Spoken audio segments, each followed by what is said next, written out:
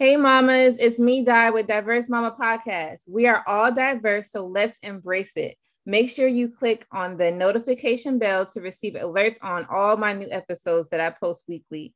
I have a diverse mama here as our guest today, and her name is Nicole. Hi, Nicole. Hi, Di. How are you? I am well, just, in the nesting process. I'm 33 weeks as of yesterday. So, It won't be long. yeah, I A know. beautiful, beautiful thing. Beautiful thing. Yes. Nicole is also a labor and delivery doula. And what inspired her was her daughter. Her daughter is now pregnant and she just wants to be able to be that, support system for her family. Can you explain to us like how it inspired you to really just go forward and be a doula? Well, I had always been a support in our family as far as my cousins, labor and delivery. And it was just kind of a natural progression. It may sound kind of silly, but I really didn't even realize that it was a profession at first until I kind of did some research and that kind of thing when I was trying to support my daughter. Mhm. But it just was one of those old school things that, your family is usually the support system, especially back in the day. I come from a big country family, Southern family. So Okay. that's just what you do. Everybody rallies around and you support that laboring mama. And Yeah. usually they give birth at home, that kind of thing. So that's just what we do.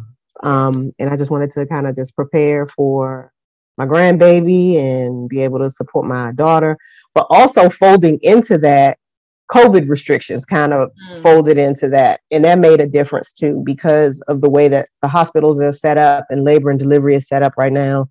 It's very minimal as far as how many people can be there and that kind of thing. Yeah. Before you can kind of have a whole delivery room full of people. You can have, the dad and your mother-in-law and everybody in there at the same time. But now that's not a thing. You Wow. pretty much your partner, and if you have a doula, that doula, and that's pretty much it at this point.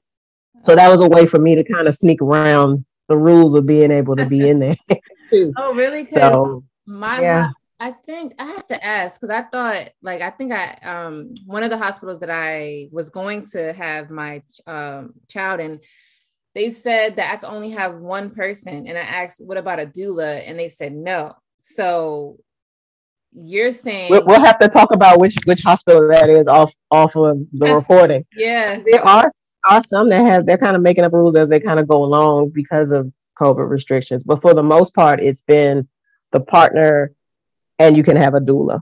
And that's pretty much it. Yeah. But even with the doula thing, some hospitals are requiring that doula be certified as well in order to be there. Yeah. So that's a thing too. Yeah. Okay. It really depends on the hospital. It really depends. Yeah. So yeah, I'm gonna have to look into that because the hospital that I'm gonna go to, I never asked that question. So I need to figure that out because I do have a doula as of now. And it's my first time even having a doula because, like you said, I didn't even know it was a thing until I just hear people, oh, I have a doula. I'm like, oh, you do? What is that? And so if I could have my doula and my husband with me, that would be great. Because probably he's the one that's helping me with all of that. We've been knocking it out the last two births. So, and he's amazing. So just to learn more from someone like you will be even more amazing because we don't know everything. We're just trying to go with the flow and figure it out. Absolutely. But it sounds like y'all are doing a beautiful job. So, keep pushing. Yeah, we're trying. But so I know you mentioned home birth. So is your daughter planning to do a home birth or? Actually, she wanted to. She considered it initially, and her doctor kind of talked her out of it. That's pretty much talked her out of it.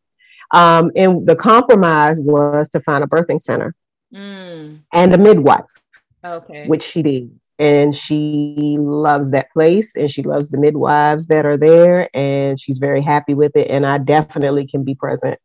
They have a really warm and open and oh man, it's just a great atmosphere. It's a great atmosphere. And I would say if anybody is looking to have a home birth and your OBGYN is kind of being discouraging, look into that because that is like probably the next best thing because there are some really great birth centers in the area. That's true. Yeah, so that's probably why you're able to be there, because it's a birth center. Birth centers, their restrictions are not like the hospital. The hospitals, they be doing too much sometimes. So, wow, that's amazing. And I think birth centers, you could do like water births and stuff there too, I think. Yep, they have the whole tub set up. It almost looks like a baby pool, but the sides are higher. It's really got some great stuff, and they have the rooms that are set up. They're almost like a hotel suite. Almost, they have the couch there. They have the bed. It's really, really nice. It's really homey. It gives you that feeling like you're at home. So perfect. Anybody that is looking to have a home birth and you're not able to do it, you might want to look into a birthing center. Okay, that's the way to go. Yeah, I bet. Yeah, definitely. So you're a labor and delivery doula. So what type of things do you assist with that process? Well, in terms of comfort measures and things like that, anything, massage, acupressure, different position changes, anything that can keep a mom comfortable, as comfortable as possible during the process. Yeah. That can be pretty much anything. Getting in and out of the tub, like we just talked about, heat, anything that is comfortable for a mom. Sometimes just standing, squatting, being on your hands and knees, anything that we suggest all kinds of things depending on the positioning of the baby and depending on how early or late you are in your laboring. Okay. Yeah. It's more like a natural approach to kind of ease like pain away. Exactly. Okay. Exactly. Yeah. Exactly. Sometimes we're like, okay, some moms want to get the epidural, and then some moms don't. Like, I'm one of those that don't get the epidural, but that's just me. But I'm like, okay, that don't mean I just want all this pain, either. Exactly. Like, exactly. What's the natural way? And then there's some moms that want the epidural, but they can't because they got to the hospital too late, or, things just going too quick. But to have that extra support, like from you, labor delivery doula, I know that's an amazing service that you offer. So that's great that you're helping others in that way. Even I guess, you helping your daughter. I know she's going to love that. Yeah. And she definitely is trying to take the most natural approach to her labor and delivery and as she can. That's really what kind of sparked all of this. She, the home birth, wanting to be in the water if she could and all of that. She was trying to do as much of it as naturally as possible without extra pain interventions and things like that. Yeah. Pain medications and interventions and stuff. I just think that anybody should get a doula. Everybody should get a doula. Yes. That is the way to go. It's the way to go. Yeah. If you are trying to have that extra support during your labor and delivery, you definitely should. And also, I wish I knew what they were, so that I could have looked it up back then. I had my mom at each of my births. She was there, but all three were hospital births, and they were pretty standardized OBGYN intervention-y. If I'm making that a word, intervention-y births, where you get to the hospital, they hook you up to the IV, they hook you up to the monitor, the whole bit. Not everybody wants that. Most people want to avoid that, and the best way to do that is, I'm telling you, the best way to do that is, number one, be informed about what your rights are, and know that you don't have to do all of that stuff. And second, get a doula. And they can definitely help you with all of those comfort measures to be able to get through that without the anesthesiologist trying to push this epidural on you. You can definitely get through quite a bit of labor without intervention, if not the whole thing. Yeah, doula is definitely the way to go. This is something that they don't speak about as much. That's why I wanted to cater some of my episodes to doulas and explain the importance of a doula. Because it's even I think now doulas are almost about to become accepted through insurance. I think they're trying to push that now. And that's amazing too. That means that it's a lot of people, you know, trying to get into that. And it's a lot of women requesting, hey, I have a doula. Can we get these services paid for? Not that the services are like so expensive, but it's still like an extra out-of-pocket cost that some of us just probably don't even have. So exactly. It's just amazing, like, you know, just learning about that. It is. Maryland passed some legislation earlier this year in order to make that a thing, to be able to pay for doula services. Wow. There are some stipulations to that. As in, the doula has to be certified in order for you to be able to submit those claims through your insurance and things like that. But yeah, I mean, for me, it's a bit of a step in the right direction. I hope that it doesn't create over regulation though, that people are it kind of cuts both ways. It can help people be able to afford it, but on the other hand, it may discourage doulas from wanting to provide certain services because they have to spend all of this money to be certified and take all of these classes and do all of this and that. But hopefully they'll be able to find a happy medium. Yeah, because I know once you're like, okay, it's going to be covered through insurance, they try to put regulations like, okay, well, you can't do herbal medicines and all this other stuff. And I'm like, well, that's what doulas do. They do natural things. So you can't change the natural way of what their whole purpose is. So that's interesting. You brought that up. Precisely. So it's going to be interesting to watch it all unfold. Some of the military families are able to use it through, I think it's called TRICARE. They have recently started allowing for doula claims as well. I'm not sure how successful any of the doulas have been doing that, but that is a thing. Yep. It's good to know for the military listeners, even myself, you know, I come from military, my husband's military. So look into that. For everyone listening, if you want a doula and you want to get it paid for. I'm sorry. It's supposed to be effective in January. I forgot about that part. Yeah. Cool. So look into it then. Sorry about that. I'm due in January anyway. But yeah, effective in January. Just check with everybody really just check with your insurance. You never know what other insurances we're accepting it now, or they might have a date like what you mentioned. So yeah. And speaking of childbirth, can you share an interesting birthing experience with your kids? Wow. Okay. There's so many different childbirth experiences that some of us are unaware. And before we even get started, it's like, okay, you're thinking about these things, the things that you may have done to help this situation or not have done to help the situation. We could learn from good or bad. So can you share? Well, okay. So the biggest deal as far as labor and delivery in my experience was the birth of my son. My son was the longest labor that I had. I was in labor with him for probably about 3 days in hindsight. Oh my God.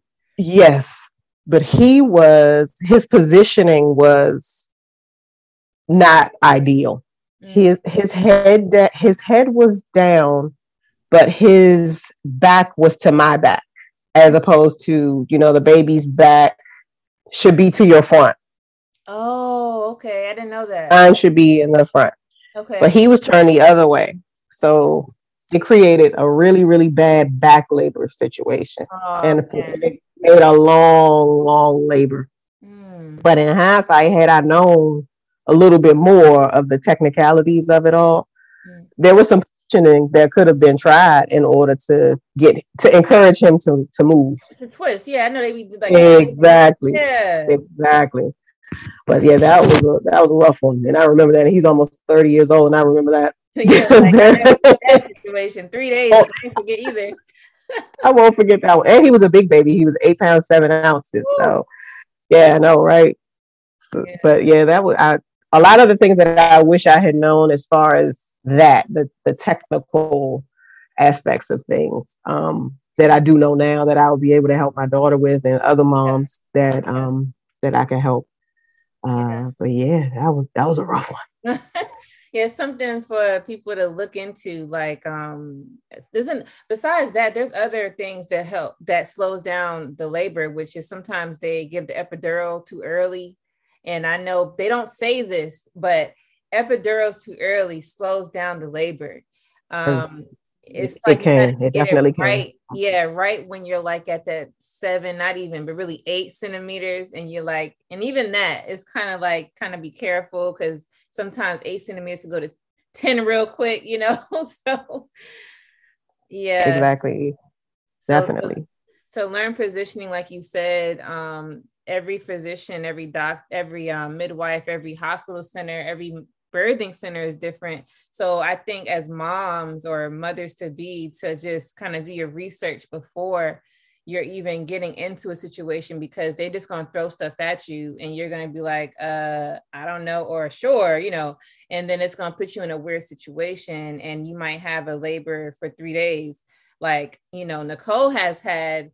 And and then that's not even it. That could be one thing that could help prevent it. But then these doctors, sometimes they're not at your best interest. So understanding who to have take over your care is important.